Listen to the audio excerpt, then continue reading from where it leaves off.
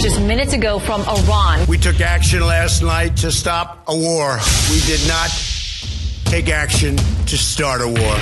The top Iranian general has been killed in an airstrike while leaving the Baghdad airport. Qasem Soleimani was one of the most powerful figures in the Middle East. And also among the most powerful, according to some accounts, second only to the supreme leader of that country. For too long, this evil man operated without constraint. What the U.S. administration did yesterday was against international law. President Trump's decision to remove Qasem Soleimani from the battlefield saved American lives. There's no doubt about that. Whether we're talking about the Iraq war, whether we're talking about the lies about Viagra in Libya, whether we're talking about the lies about the OPCW in Syria, we have every single reason to question that they might be lying about this, exactly like they have before. It was a pivot point.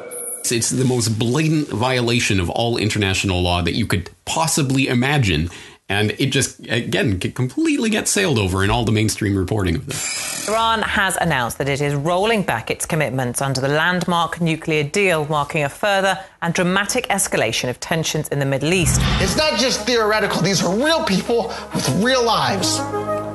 And it's real people, and Bitcoin has the power to undermine everything they're doing to people around the world. And I'm sorry for shouting, but it just disgusts me what these people in government do. And they do it through central banking and through the control of the money supply, and Bitcoin takes that away from them.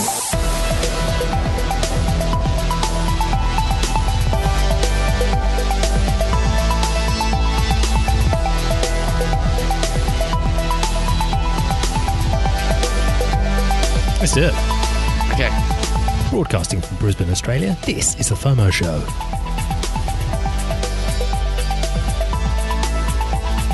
I'm Matt. And I'm Joe. And this is a fortnightly podcast where we talk about the exciting ideas changing the world today and what might change the world tomorrow. We'll help you stay across what's going on so you don't get the fear of missing out.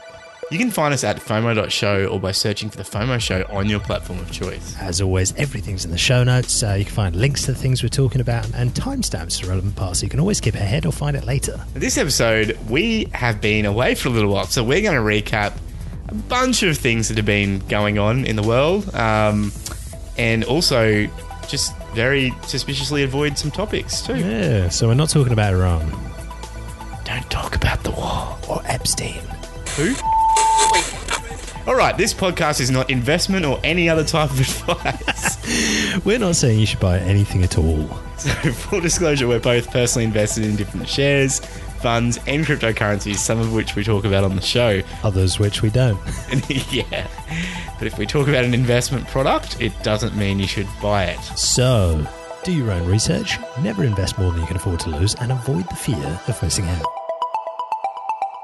All right, we've been away for a while. Mate, what have you been up to? Mate, I've been sitting in outback New South Wales in the boiling heat, no fires, thank goodness, and just sat around eating food and getting fat for a couple of weeks. And yeah, I've been watching a really cool documentary, which was recommended by Luke, who's an OG FOMO listener. It was on drones and how they'll change cities. It's called Elevation. It's on YouTube. Links in the show notes.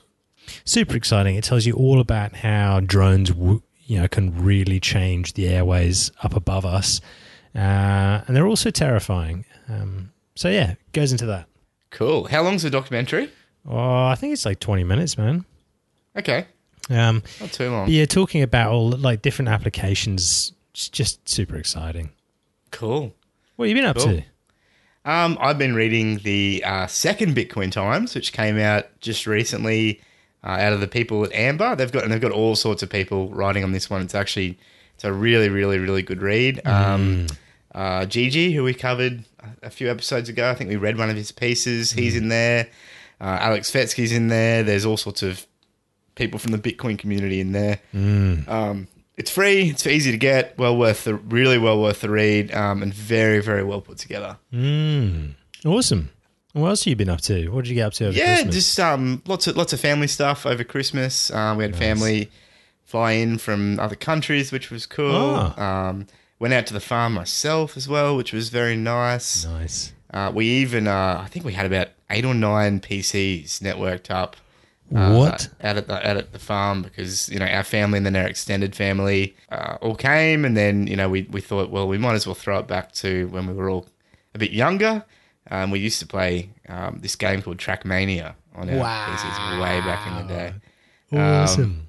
So everyone brought we were resurrecting old computers that had sat in the garage for years, and trying to find old monitors and scummy LAN cables, and it was awesome. We got it all linked up in the end, and had some real crazy times, which was super fun. It was people yelling at each other down the hallways, and it was just like being kids again, man. It was really, really cool. So. That was good. But I also worked.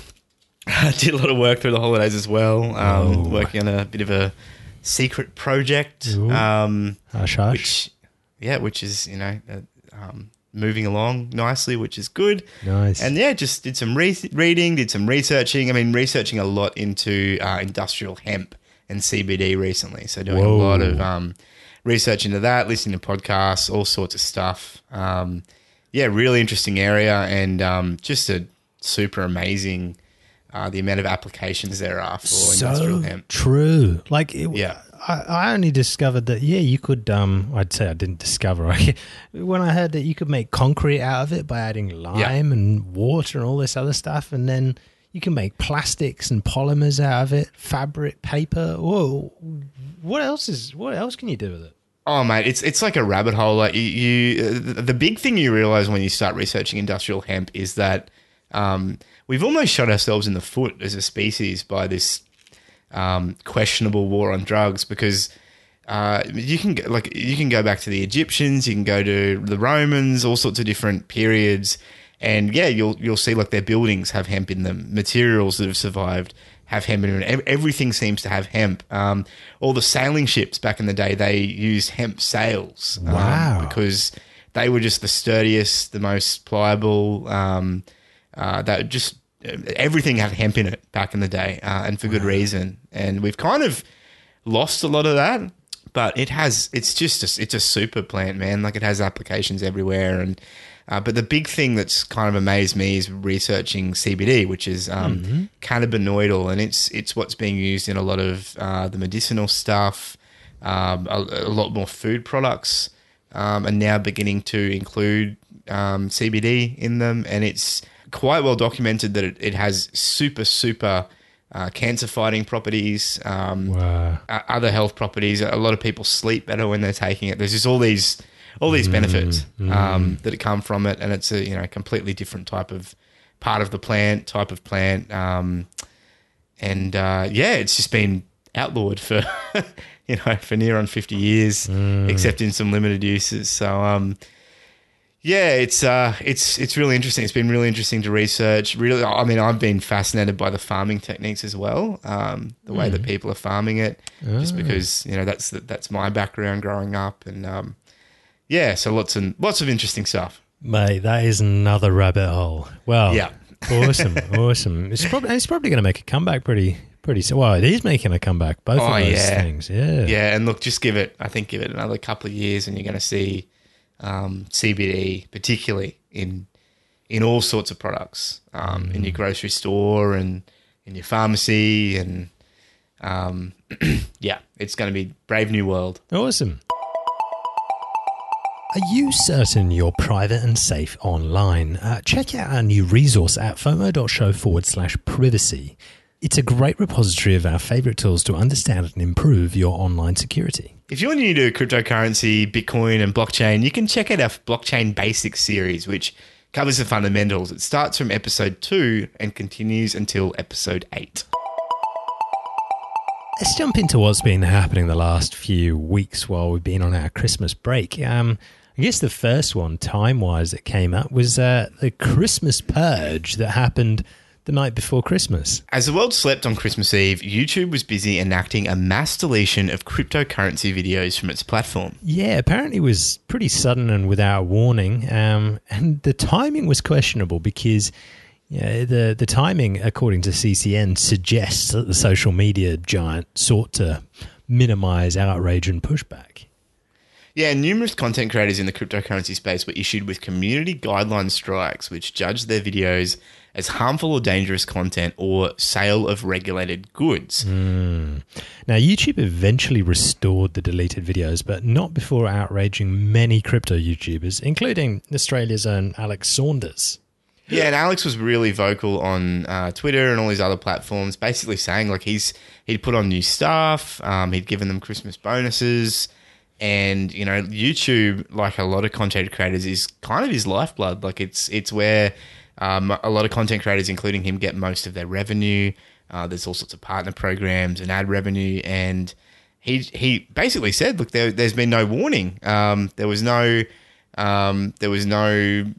letters of warning. There was no messages. It was just all of a sudden, all the strikes came and they were delisted. There was an interesting opinion that came from via Forbes saying Google's censorship of cryptocurrencies goes way beyond YouTube. And Roger Huang, who wrote the piece, said that, look, to start with, you know, their previous ban on cryptocurrency ads really kicked this off. And then Google also suspended the popular Ethereum wallet MetaMask from the Google Play Store, citing deceptive services and referring to a financial services policy. They later restored it, but it's what he said is that it was semi-hostile. Yeah, and look, and that was just an open source plugin too. That was a really strange one. But his conclusion is that it's clear that Google's acting in a manner that's semi-hostile at best to cryptocurrencies, with censorship of key applications, introductory content and advertising options for an emerging technology that may attack its business model, and sometimes comfortable relationships with legislators too. And he said, look, at the end of the day, it reminds us that we probably need to, you know, that's one of the values of decentralization, you know, not having the power or with, a few tech giants or whatever. But and he finished up by saying, look, one thing's clear through all of this: there's censorship of cryptocurrencies by Google. It's not a one-off event, and it really doesn't seem like an accident.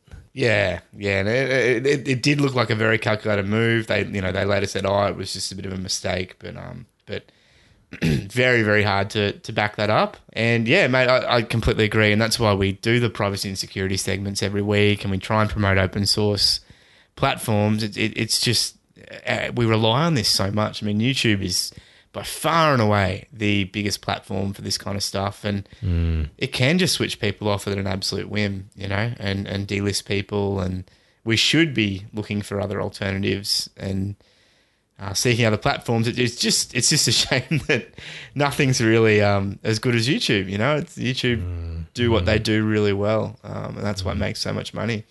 So I guess the main solution is just do exactly what you're told. Don't stray outside the lines. You know, don't question anything, and just publish, you know, banal.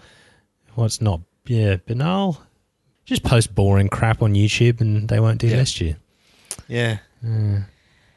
Just go with the flow. So much I want to say. It's just, yeah, like, you know, it's just one of those things, mate. Like we can talk about, you know, alternative platforms all we want, but like, you know, I'm not going to any of these alternative platforms, and I don't think most people are either, because it's just too hard. And the experience sucks. Like, you'll go to one and you'll be like, oh, I'll try it out, and then the first video you want to watch won't load, and you're like, well, this isn't going to do, and you go back to YouTube. It's so true. It's so true. So someone needs to step up. Someone needs to make something better. And if we miss something, then please let us know. Let us know if there is a platform out there that actually does compete with YouTube and is decentralized. Bitcoin SB. Next bit of news. So in a bit of a Christmas gift, Shenzhen Stock Exchange has launched an index of 50 blockchain firms. Yeah, according to their announcement on December the 24th, the index will be based on the stocks of 50 companies listed on the Shenzhen Stock Exchange that participate in the blockchain industry. Now, the top 50 blockchain-related stocks are ranked based on their average daily market value over the past 6 months, and the index is updated 2 times per year. So on the second Friday of June and the second Friday of December. Interesting quote. Before creating the index, the Shenzhen Stock Exchange made sure that the companies involved are actually using the technology. So, how about that? Interesting. But this isn't the only place where we have crypto-based, blockchain-related indexes. Where else have we seen stuff like this? Yeah, so in mid-October, and I think we covered this, the NASDAQ listed the AI-powered CIX 100 index, which is created by crypto data provider Crypto Index. And I think it was the month before that they also listed a blockchain decentralized finance index called DFIX, which includes projects such as Amovio, proof of work blockchain apparently, and decentralized exchange protocol 0x, and prediction market Augur. Augur. Yeah. Cool. After Christmas, New Year, we saw a bunch of drones getting involved on New Year's Eve celebrations. I think the first one was Singapore. They apparently made this, there's a video on Twitter of a virtual clock made of drones that did the countdown, which is pretty cool. And then there was also another one from Shanghai, and apparently this was pre-recorded, but it was still amazing. Like, it was thousands of drones flying in formation over the city, and just doing all sorts of different fireworks-like displays. Yeah, there was one that was like a person, like the outline of a person. Well, it wasn't even the outline. It was like a 3D person walking along. But yeah, apparently people who were at the event on New Year's... So this was sent to like world media and covered on TV. But people who were actually there on New Year's Eve were looking up in the sky and they saw nothing. Yeah, the company behind the display confirmed to the BBC that it was actually done on the 28th of December, not on New Year's Eve, right. Which is pretty funny. But quality fake news. Yeah, I know. It's so hard to know now, isn't it? Like, unless you were there, you just see it and you think, oh, yeah, that happened. Could you imagine turning up on New Year's, waiting the countdown, and nothing happens, and you see it on TV, and it's happening right in front of you? Your friends are messaging you like, wow, that was amazing. Like, can't believe you just saw that. Like, saw what? I think you're in the wrong place, wouldn't you? We had some huge news, though, on January the 1st. Massive.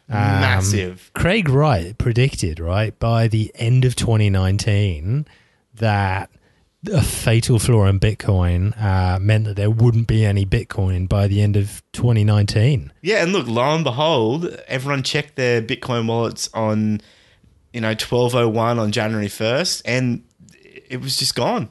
It was done. That's it. Not worth anything. Pack it Bitcoin's up. Finished. Go home. All done. Yeah. So, Satoshi strikes again. Yeah, hey, Joe. Take that. Yeah, then also, didn't he say last year that a bonded courier was supposed to deliver Craig Wright the keys to this million Bitcoin that was part of that Tulip Trust thing? Yeah, he did. Yeah, and of course, all the Craig Wright supporters are jumping to the defense, saying, "Well, he said 2020, and it could be January, it could be December, but I mean." The court documents, at least from my memory and from what other people were saying, was pretty clear that it was meant to be basically the start of the year. Well, even there was a tweet from Crypto Hustle that said, look, if you think Satoshi Nakamoto is waiting on a quote-unquote bonded courier from some quote-unquote Tulip Trust, you are seriously something stupid. Yeah, look, it's... Oh, look, there's not much to say really. Like, I think this saga is, it was fun and it was funny last year, but as things have dragged on, it's just kind of getting a bit sad. Well, Craig Wright's PR machine, CoinGeek, they managed to get ahead of this 3 days before when they realized that there was no such thing as a tulip. Well, no such thing as a bonded courier. They did an interview with him called, Craig Wright sets the record straight again on Tulip Trust. And Dr. Wright apparently said that this is a private family matter, and what a family does with its finances should be their own private business. So, he won't tell us about courier if one comes. Yeah, he believed that he would receive information in January that will enable him to identify coins that he mined, and can't be certain it will arrive. You know, I've not said that the private keys would be available, or if so, actually. And CoinGeek really wrap it up by saying, look, Dr. Wright's statement indirectly reinforces a message he's been saying all year. Look, access to or the use of private keys to early mined Bitcoin doesn't prove Dr. Wright is the creator of Bitcoin. That's for the courts. Yes. As Dr. Wright himself said, the courts determine truth. Yes. Apparently. So let's watch it play out in court. Yeah. Haven't we got a Bitcoin halving coming up at some point? We do. What's that all about? Okay, so basically, people who are mining Bitcoin at the moment, so the miners who every 10 minutes, one of them writes a block to the blockchain, the Bitcoin blockchain, and they put all the transactions that have happened in the mempool for that 10 minutes into the block. They get a reward for doing that. So to kind of compensate them for all the computational work they're doing, if they find it's called a nonce, but it's basically like a problem that they need to solve to write the block. If they find that, they get a certain amount of reward. And I think at the moment it's about, and I'm probably completely wrong on this, but the number that's in my head is around about 6 Bitcoin per block. And every 4 years that amount halves. So originally it was a lot more than that back when Satoshi mined the Genesis block, and the block reward has been halving every 4 years. And this is a halving year, so kind of like a leap year, which is what it is, isn't it? This is a leap year, isn't it? Yeah, so every leap year is also generally a halving year. And that means that when the halving happens, the block reward will halve to, if I'm right, 3 Bitcoin per block. Brief correction. Not that I'm trying to be a douchebag. So it's happening on the 13th of May, apparently. Every 210,000 blocks, and the coin reward will decrease from 12.5 to 6.25 Bitcoins. There you go. That's where 6 came from in my head. Yeah. Yeah. So at the moment it's 12. It'll come down to 6. So that means that the money that miners will make for mining Bitcoin is going to get halved. If you're doing it in Bitcoin terms. Now, of course, if the value of Bitcoin goes up, then it's not as big of a deal. But if the value stays the same, then miners will be making less. And I have heard that some miners are already preparing to lay off staff to kind of compensate for this. But there's some models around, and there's some really interesting ones. And the one I'd probably point people to go look at, if they're going to look at any of them, is Plan B's model, which has correlated. I think it's based off 2012 data. He built the model, and then the model's held true up until now.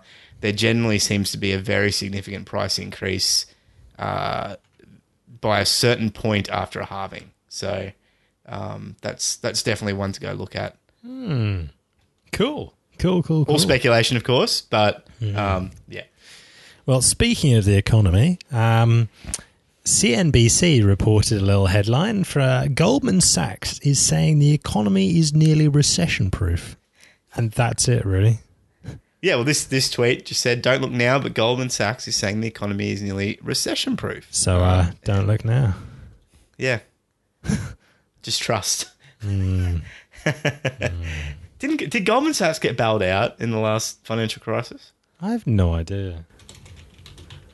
If they didn't, I feel like they probably are one of those too big to fail institutions, you know. Oh, apparently they received $10 billion of the first $125 billion from the $700 billion bailout bill. Oh. And we should start a bank. We should. I'd like some of that bailout money. Mate, we should call ourselves the bank for bailouts. The bailout bank. Bailout. Dog the banks. All right, next bit of news, and this is just to assure you that everything is well in the economy. Central banks are going to unleash billions as quantitative easing is rebooted. Yeah, this came out of the Telegraph the other day. Fantastic British paper, joke. The balance sheets of the 4 main central banks in the Eurozone, US, Japan and UK, are collectively expected to swell to more than £12 trillion. That's a few billion trillion Australian dollars by the end of 2020. Yeah, so all is well, Joe. Nothing to see here. Yes, policymakers have resorted to the best solution to any financial problems. Not that there are any financial problems. So this quantitative easing, which is what they're going to be, I guess, rebooting, they're saying, not that it hasn't been happening already. We've talked about it before, Joe, but just like a quick recap, what is it? It's basically where they just print money and just give it to banks, and that's it, really. This will give you an idea of how quantitative easing works. Yep. Take printer out of box and place on table with the out tray facing the window. The out tray facing the window. That's right. Load paper into the paper receptacle and place currency on glass tray F. Right. Check alignment by printing out a test page. Right. Go into copy settings and select double-sided and the number of copies you require. How many would you suggest? In the case of one of our clients, it's 80 billion. 120 billion in the case of another client, and one client wants 1 trillion of these things. Can you get printers to do that? No, you can't. You're going to need a bank of them. I mean, it's a multi-printer big job. Ones, yeah, big industrial strength. Yeah. Big like a Bofors gun, all facing the window. Yeah. Once you've ascertained that you have the alignment correct, you alert the banking sector, open the window and press copy. And stand well back. Yes, you've got to stand well back because they can create a bit of a vacuum while reaching cruising height. Whereabouts? In the super fund industry very often. And you'd have to consider the wind direction too, wouldn't you? You don't want to be doing this upwind. No, because you get covered in pretend money, couldn't you? Covered in what? Pretend money. No, this is not pretend money. This is real currency we're creating. But aren't you just printing it off? I mean, these are photocopies, aren't they? Excuse me. Dave, this is not going to work. Because I've just explained it to a bloke and he saw through it straight away. Are you in banking? No. No, he's not even in the banking racket. Okay, I'll try that. Try what? Have you ever heard of Rumpelstiltskin? No. Good. Now we're getting somewhere. Pull up a chair. I'll tell you a tale. It's really just more inflation, isn't it? Like it's just turning the printers into overdrive, printing more money, and trying to hope that the money doesn't go into hyperinflation. Yeah, and interest rates generally go down too. And some of them go into negative. Ooh, on its way. Yeah, so it's pretty experimental policy, but it's like the last weapon they have, and there we go, printing money, buying nonsense with it. Apparently, Bank of Japan own most Japanese businesses. In 2018, it was reported by the Asian Review that the Bank of Japan is a top 10 shareholder in 40% of Japan's listed companies. Damn. So that's what happens. You print money, you buy things with it. It's like being the banker in Monopoly while you're playing, except you get to buy all the houses and no one else can. Yeah.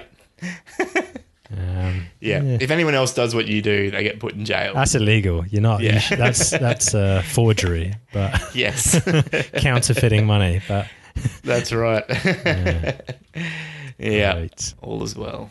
Completely unrelated, China is building enormous self-sustaining Chinese cities all over the African continent. This is actually big news. It's not getting covered much, but right now approximately 2 million Chinese citizens already live in Africa, and that number is steadily rising with each passing month. And the author, this is in endoftheamericandream.com, he said that, look, these days it's difficult to find a major construction project on the continent that's not being handled by the Chinese, and this has enabled for them to put their imprint on some of the largest African cities. For example, check out what's happening in Nairobi, Kenya. And this article says, on the outskirts of Nairobi, Kenya, a small sign points to Beijing Road, where a new housing development called the Great Wall Apartments look like concrete towers you'd find in a Chinese city. Yeah, so interestingly, most of these cities that they're building are known as, quote, unquote special economic zones. Now, these are essentially enormous self-sustaining cities that have been dropped right into some of the most strategic parts of Africa.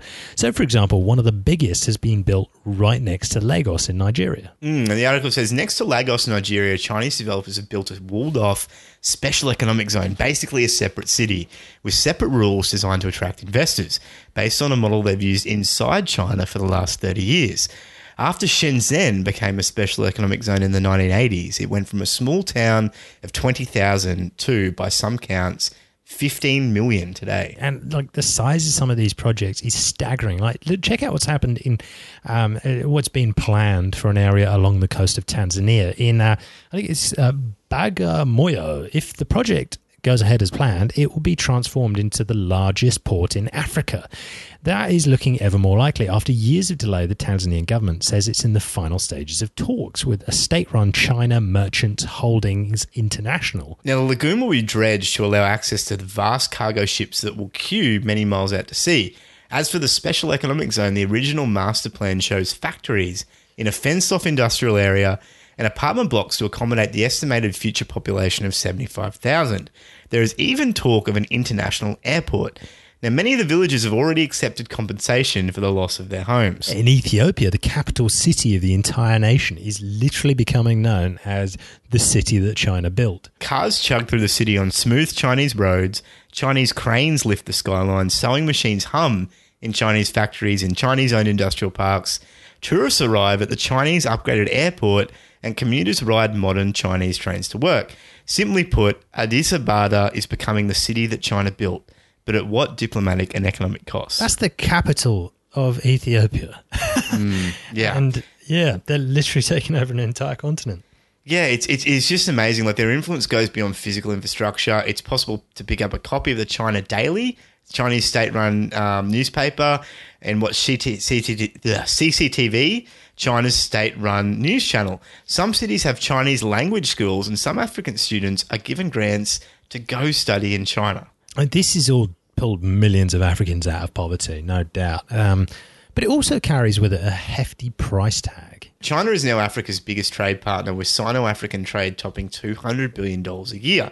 Now, according to McKinsey, over 10,000 Chinese-owned firms are currently operating throughout the African continent. The value of the business since 2005 amounts to more than $2 trillion, with $300 billion of investment. And that's $300 billion of investment currently on the table. And Africa has eclipsed Asia as the largest market for China's overseas construction projects. You know, we've talked about the Belt and Road initiative that's been going on, you know, China building transport roads and trade routes across the world. And, you know, in 2018, there was a $60 billion African aid package, $60 billion just of aid to Africa. So expect them to be continuing to sway to China. Yeah, and look, it was called an aid package, but Chinese aren't really doing this out of the goodness of their own hearts. African governments are going really deep into debt so they can afford all the infrastructure. It's not being built for free, and several of them are now in way over their heads. So the $4 billion Addis Ababa to Djibouti railway ended up costing Ethiopia nearly a quarter of their total 2016 budget. Nigeria had to renegotiate a deal with a Chinese contractor due to their failure to pay. And Kenya's 80% Chinese-financed railway from Mombasa to Nairobi has already gone 4 times over budget, costing the country upwards of 6% of its GDP. Now, if you're getting a little bit of deja vu, that's understandable, because this is the sort of predatory lending that Western powers once did so well in Africa. And from all the way back to when Africa was operating on agri-beads, and then the Europeans discovered how to make many, many agri-beads, and they came in, and, you know, very soon Africa was very much in debt to them, and still is in a lot of instances. And so it's kind of, yeah, it's deja vu. It's China flexing its muscles in a similar way that the West did, and unfortunately, it's happening again to the African people. As one commenter wrote, "Get ready for a Chinese century." You can see so much cold calculation in this, can't you, mate? Look, I mean, there's on the ground, it probably seems great for a lot of African people. I mean, they're getting all these new things. Their infrastructure is being upgraded. I can guarantee their standard of living is improving. But it is very much just building out the Chinese overseas empire, isn't it? And it's almost looking like Africa will just become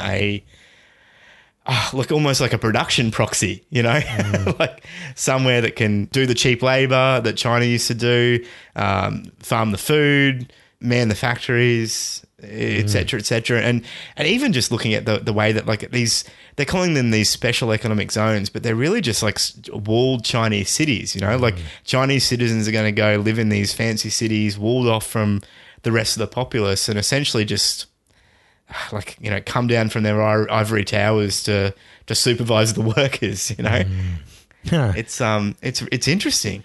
Yeah, and they're building the infrastructure for it. It's all been set, so off they pop. It's pretty impressive. And meanwhile, we're I don't even know what we're doing. Avo on toast, mate. Avo on toast. That's the real investment. Bit of Saturday morning Avo on toast with a caramel latte. That's what we're doing.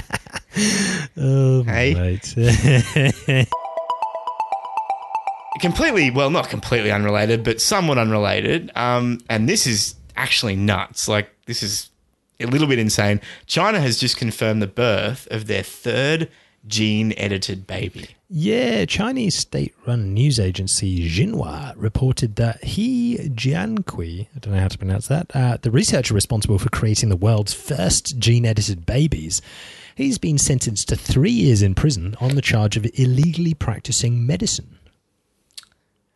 Yeah, so we don't know its sex, its health status, whether the birth involved any complications or if the baby's even still alive, but we do know that this baby was born, meaning that at some point this year there were not 2 but 3 genetically engineered humans walking, or more likely crawling, the earth at this point. It's been done, so yeah. It's definitely a sign of things to come. I mean, I've probably talked about it before, but if you want to explore this more, I actually the biggest recommendation I could make is to do yourself a favor, go on Steam or wherever you get your games, if you play games, and look at the Deus Ex series, particularly the last couple that were done. So I think there was Human Revolution and something else. Anyway, they paint a really, really interesting picture of a near future where humanity is essentially split into 2 camps, right? You've got the altered and the non-altered, and the world is just it's just crazy. Like, so you've got these altered, genetically modified humans who are superior in every regard. They generally come from the wealthier families, and there's like a larger and larger gap between the modified and the non-modified. The thing that sticks out to me the most from that series is there's one city in China where they literally built another city on top of the current city where all the modified people live. They live up on top, and then beneath is the old city where all the non-modified people live. It's a big deal. Like, this elevator's guarded up to the new city, and anyway. But I won't spoil it too much, but there's like a catastrophic event that happens at the end which kind of flips everything on its head. And the next game is kind of set after everything goes to custard. But just really, really thought-provoking. And I think it's something we do need to be thinking about, because genetic modification is like, it may seem like a cool thing now, but there's some huge, huge implications for us as a species down the line if we go down this route, because very quickly we'll become a new type of class warfare, I guess you'd say, where you've got the people who are genetically modified, they're resistant to disease, they're super healthy, super strong, super fit, and then you'd have the normal people. Mate, but the Olympic Games would be so much more entertaining though, wouldn't they? Well, you'd nearly need 2, wouldn't you? Oh, imagine that, doping Olympics. That would be so sick. Oh, well, that's a conversation that's still ongoing. I mean, there's a lot of athletes that advocate for just like a dope Olympics, essentially. They say, look, we're competing against some people who are doing the wrong thing. Not everyone's getting caught. The playing field isn't level. So why don't we just essentially decriminalize doping and just let everyone have at it? In which case, then it becomes a science competition, more than an actual competition of human athleticism. That's a really interesting argument too, mate. Like, if you want to fall down another rabbit hole, go look at that. This happened just before Christmas. Google added interpreter mode for real-time translations to Google Assistant on phones. Yeah, so this lets you instantly converse in another language with no tedious downloading or setup and can handle translation in 44 languages. And it's rolled out to all smartphones with Assistant. Have you given it a go yet? No, I didn't actually even know about it, but I tend not to try many Google products anymore. Yeah, well, I'm hooked into the beast, so let me save you the effort. Okay, Google, be my French translator. Sure, I'll be your interpreter. Bonjour, ça va? Hello, how are you? Yes, I'm very good, thank you. How are you? Oui, je suis très bon, je vous remercie. Comment vas-tu? Ah oui, bien, c'est OK, hein? All right, cac, okay. So, a few little random bits because my French sucks. But, yeah, you can basically just have it running automatically and it will just translate a conversation like it's, like a presidential translator that whispers in like an earphone. Yeah. Wow. That's amazing. Yeah. That's actually really, really cool. It makes it really easy to talk to Telstra on the phone. Okay, that was brutal and slightly racist. Yeah. No, but I'll actually keep that in mind for when I go overseas next, because that would actually be really handy when you're in somewhere where people don't talk a lot of English. Yeah, it's so true. And yeah, you can do 44 different languages. It uses your location to make sure it chooses the right regional dialect. Switzerland. Yeah. You can learn little phrases just by chatting to it. Wow. That's really cool. Check it out. Maybe I need to embrace the beast. I can't do it, mate. Yeah. We say as we go through our show notes on Google Drive. Next bit of news. This is some transport news. So the US commercial drone deliveries will finally be a thing in 2020. Yeah, so this is coming out of IEEE's Spectrum magazine. They're saying that practical commercial deliveries will take off, albeit with intense regulatory scrutiny. Yeah, so in 2020, we should see such operations multiply even in the strictly regulated skies over the United States. And the technical barriers in particular that were standing in the way are gradually crumbling. And one of the big ones is collisions. But as of January the 1st, airplanes and helicopters in the US are required to broadcast their positions by radio using what's known as Automatic Dependent Surveillance Broadcast Out, ADSB out equipment, which is carried on board. Now, there are some exceptions like hot air balloons and some other random bits and pieces. Airplanes, helicopters. Yeah, so DJI, who's the world's leading drone maker, has promised that from here on out it will clip any drone it sells weighing over 250 grams with the ability to receive ADS-B signals and to inform the operator that a conventional airplane or helicopter is flying nearby. And they've called that feature AirSense, so good little nice check for the marketing team there. Yeah, but it only works in one direction, so that is that pilots don't get the benefit of ADS-B signals from the drones. The drones won't carry the ADS-B out equipment because a vast number of drones would just send air traffic controllers into a frenzy with a bunch of useless information about where these drones are. But it will eventually be possible for pilots and others to determine whether there are any drones close enough to worry about. They've been saying that some form of electronic license plates for drones is definitely coming. There are a few US sites where drones are making commercial deliveries already. One of them's Wake County in North Carolina, I believe. Since March of last year, drones have been ferrying medical samples at WakeMed's sprawling hospital campus on the east side of Raleigh. And last September, UPS Flight Forward, they got a certification from the FAA as an air carrier. And the following month, Wing, a division of Alphabet, Google's parent company, they launched the first residential drone-based delivery service to begin commercial operations in the United States, taking small packages in, what is VA? What state's that? Is that Is Virginia? Yeah, that'll do. Yeah. There's so many states and counties, it's hard to keep up. Oh, look, there you go, Virginia, down further. So the projects in North Carolina and Virginia nice. are two of a handful being carried out under FAA's UAS Integration Pilot Program. And they show the idea that using drones to deliver packages is slowly but surely maturing. Yeah, they've been operating that service 5 days a week on the hour, according to this former airline pilot who's now a head and neck surgeon at WakeMed. this drone flies within line of sight, but yeah, basically flies stuff from the hospital by drone from a clinic 16 kilometers away. Unreal. Yeah. And if you like the sound of this drone stuff, check out that documentary I mentioned earlier. It was called Elevation. Thanks, Luke, for recommending that. Really interesting about how that's going to transform our skies. Awesome. Next bit of news, Boeing's autonomous fighter jet will fly over the Australian outback. Yeah, so this robotic aircraft will accompany human-piloted planes, adding firepower and thwarting enemy attacks. Yeah, because there are so many enemies out there in the Australian outback. Yes. Dingoes, camels. Yes. Taipans. Oh, you got to watch out for those wild things. Pigs, wild dogs. Bomb them from the air. Got to be careful. Anyway, the Royal Australian Air Force and Boeing Australia are building the fighter-like plane for possible operational use in the mid-2020s. Trials are set to start this year, and they won't confirm the exact location, but the quiet electromagnetic environment, size and remoteness of the Woomera prohibited area makes it a very likely candidate. Named for the ancient Aboriginal spear throwers, Woomera spans an area bigger than North Korea, making it the largest weapons testing range on the planet. Dingoes everywhere. Yeah.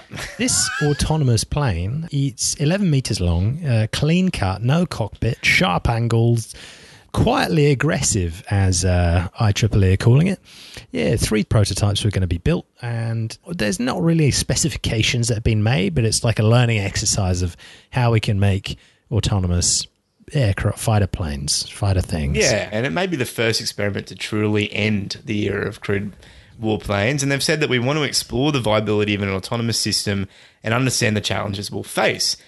Now, Australia's chipped in US 27 million, which is about 40 million Australian, but the bulk of the cost is being borne by Boeing, and the company will retain ownership of the 3 prototypes. The goal, I think they were saying, is you could make a bunch of these planes, fly them out there, overload the enemy radars, and then during operations they could be extensions of piloted aircraft, or they could collect intelligence, go out a bit further in advance, jam enemy electronic systems, drop bombs, shoot down other planes, kill civilians, whatever. Whatever you want. I mean, it's autonomous. There's no responsibility. You can do whatever you want. Yeah, it wasn't us. Yeah, is this damn plane? You gonna put an autonomous plane on the stand for war crimes? Nah, yeah, but it's running Linux.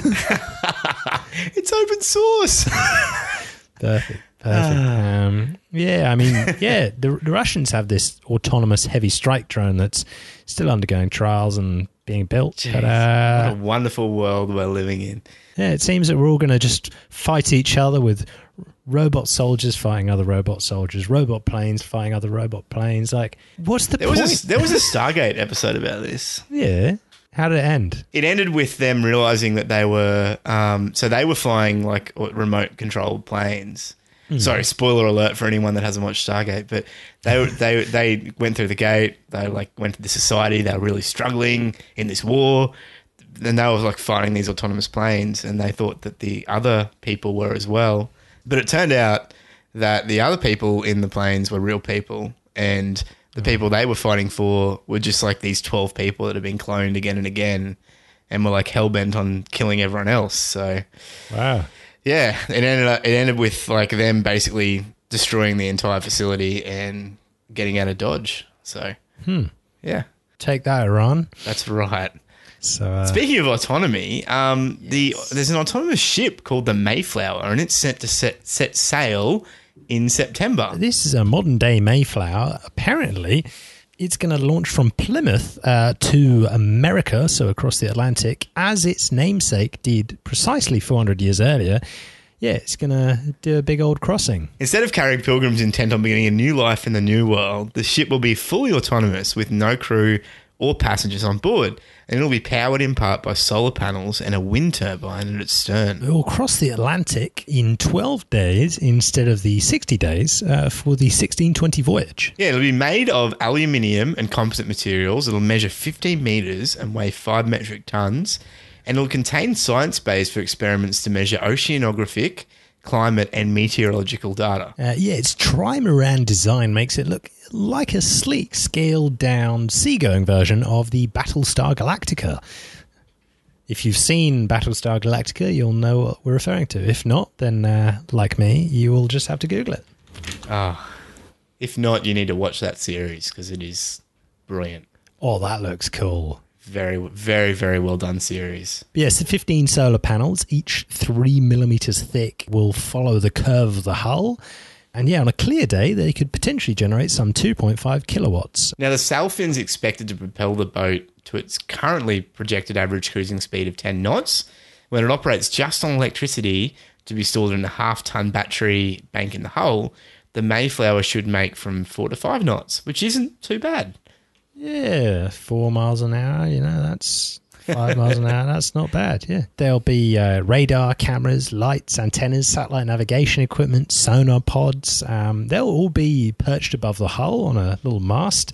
And behind all the hardware is going to be software, which does the piloting. So IBM is going to be supplying the AI package together with cloud computing power. Yeah, and look, today very little weather data is collected from the ocean's surface, and a successful Mayflower voyage that gathered data for months on end could therefore make a strong case for having more such autonomous ships out in the ocean. Yeah. So let's see what happens. Last piece of news, this came out of Segway. I think Segway got acquired by some Chinese robotics company. I don't know when it was at some point in the last few years. I missed it. But yeah, they've launched this new personal transporter pod, and Futurism.com is saying it looks very familiar. Yeah, it does a bit. Yeah, so Segway announced plans for these new transportation products ahead of the Consumer Electronics Show. And one of them looks eerily similar to the hover chairs featured in WALL-E, which is Pixar's post-apocalyptic, very adorable kids animation. Describe to our listeners what it looks like. Right. So it looks like... it looks like a one of those pods, right? Those pods that you see in the Google offices and things like that. Yeah, like the things they sleep in those offices. Yeah, kind of like a sleeping pod, but they've like kind of cut it away, smoothed out the edges, made it look a little bit more like a throne that you sit on rather than something you sleep in. And then they've stuck like an axle and a couple of wheels underneath it. So basically it's just like a big sleek chair with wheels on the bottom. Wow. Yeah, like a gaming chair with 2 wheels instead of 4. Yeah, like big wheels, like Segway wheels. It's just like a Segway with a seat. Yeah. Brilliant. Now, they're calling this device the Segway S-Pod. And like Segway's flagship vehicle, it balances on 2 wheels. Yeah, so according to their press release, a rider sits in the pod and uses a navigation panel to drive the contraption at upwards of 38 kilometers per hour. Far out. Or 24 miles per hour. So, like, not only now will you have the Blue Rinse Brigade terrorizing people on their strollers, you're going to have people on Segways cruising around the streets on 2 wheels at 38 kilometers an hour. These people must be stopped. Did I ever tell you about when I went to Disneyland? No. Oh, okay. When we were in California, we went to Disneyland, and in Disneyland you've got these you walk in, everything's really nice, and you look to your right, and there's just this massive bay of like kind of like the old people's strollers, like the motorized scootery things that they ride around, right? And so I saw it and I was like, oh, that's awesome. Like they've got transportation for all the disabled people or people that, like they need to get around somehow in the park. They can still come, experience things, blah, blah, blah. I thought that's really cool. Yeah. But then I started noticing that like all of the people riding these things, or most of them anyway, were like just hugely overweight. Like I'm talking like just like American overweight, and I'm sorry for our American listeners, but like there is a stereotype. And they were just very, very overweight. And so I was like, oh, this is a bit strange. But not only did these people who could have perfectly walked around the park ride these things around, and they were quite obviously there for them, but they like expect you to get out of their way, So it wasn't just like, ride it around and kind of weave in and out of people walking. Like they would just like hone in on a line and they would not move, and like they'd expect you just to get out of their way. Like kind of like if someone's coming through in a wheelchair or something, you'd get out of the way and you'd make sure that there's nothing in their way for them. And mate, I just remember getting so irrationally annoyed at these people just because like everyone else was walking around, everyone else was queuing on their 2 feet, and like everyone else had kind of moved because there's so many people, so much traffic. These people would just like hone in, just like ride their little motorized vehicles through the crowd, as if the world owed them something. And anyway, that's just I feel like I'm going to get the same kind of irrational annoyance for the people on the segways as I did at Disneyland. Well, luckily for you, this SPOD is designed for use in enclosed campuses such as airports, theme parks, and malls. So probably not good for you. That's going to be more at Disney, which makes them a sleeker alternative to electric scooters that already populate those settings. Oh, no. So it'll be a streamlined bump in your back. It'll be like they're sitting on their throne now, Oh, mate. Yeah, look, probably best for me not to go back. I'll probably push someone over. Could you imagine, though, if like someone's trying to get out of one of those, but they go a bit off balance and the whole thing just shoots forward at 24 miles an hour as they're falling? It's hilarious. Can you imagine the amount of hilarious YouTube videos we're going to get out of this? Well, there are already hilarious videos of like Segway accidents. Yeah. I say hilarious, but I actually cringe every time because it looks horrible. Oh, you're watching it right now. Yeah, someone like falls backwards and the thing just accelerates them into a wall. I gotta exit. This is just too much. Sorry, mate. Okay, well, in the future we're gonna have drones delivering segways to genetically superior human beings in cities in Africa where the road signs are in Chinese and Craig Wright is Satoshi. Wow. You heard it here first. Wherever you're joining us from, it's a pleasure having you here. Why not drop into our Telegram channel and say hello? You can find it at fomo.show/telegram. Do you know someone who might enjoy this? Please feel free to share it with them. You can find us at fomo.show. You can jump in our Telegram at fomo.show/telegram. You can follow us on Twitter at _FOMO_show. And on YouTube at fomo.show/YouTube. That's it for us here at the FOMO Show. Thank you so much for joining us. If you like our show, why not leave us a rating in your podcast player and subscribe in your podcast app of choice or via our YouTube channel. You're Matt. And you're Joe. And as always, remember, no FOMO. How good.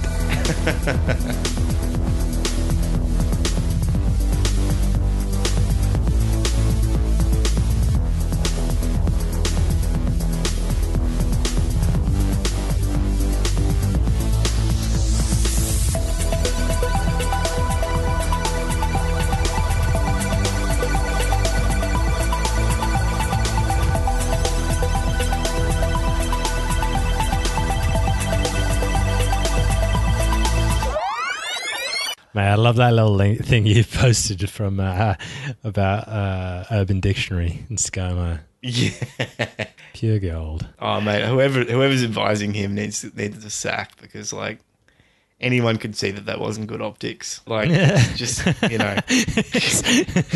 oh, you're letting my party down. Yeah, it's like we need good leadership. No, we don't. We don't need any leadership. Who's the captain? I don't know. Yeah, that's right.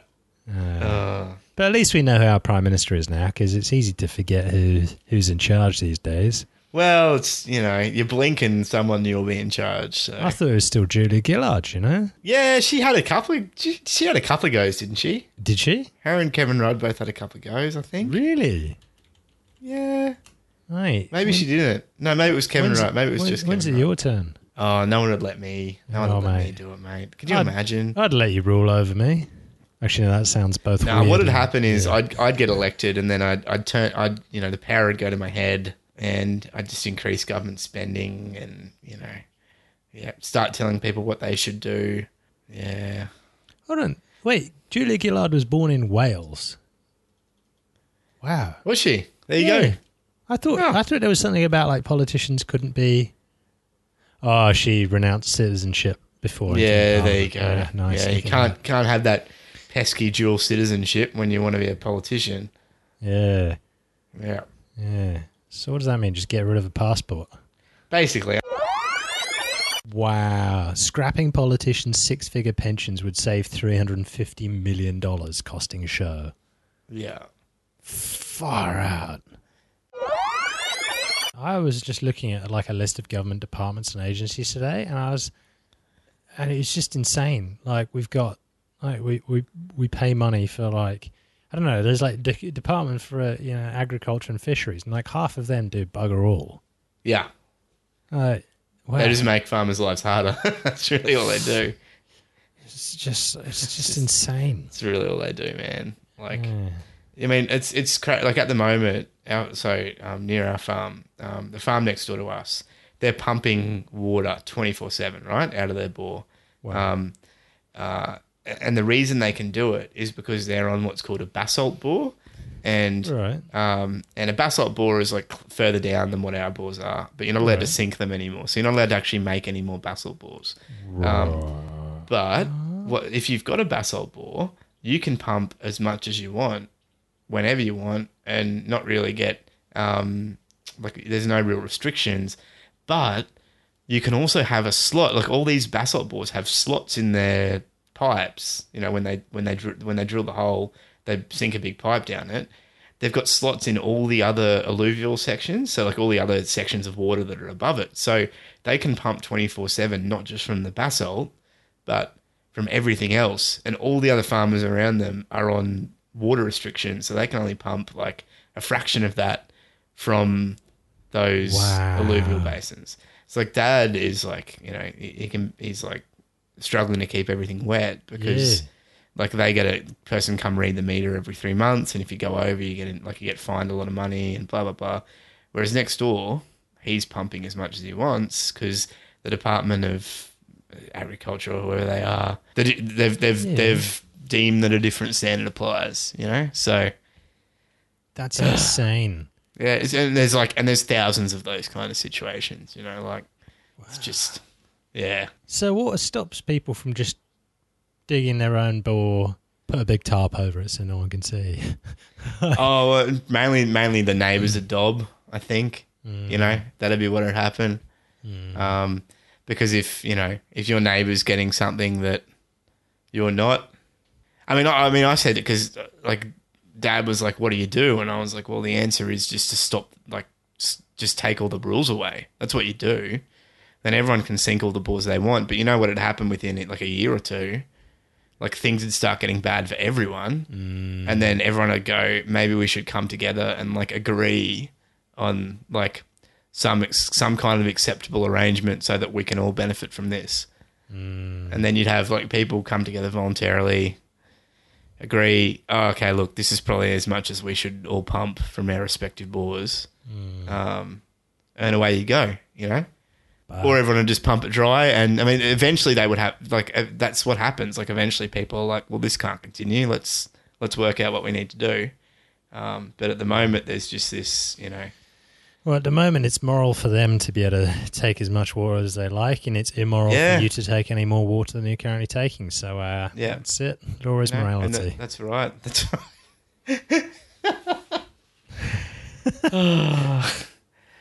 Larkin Rose is bad, man. Like, because ever since I've watched it, like, I hate everything. Like, I want it all to come down, and yet I can't even start a conversation with somebody because like the complete level of difference is so bad now. Yeah. But it's like it can't even start.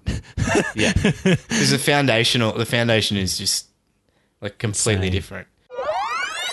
I find I'm just keeping my mouth shut more and more, to be honest. Yeah. Because it's not even worth having the conversation. Yeah. Oh, if only there's a better way. Yeah, just go and vote. Yeah, go and vote. That'll solve it. Yeah.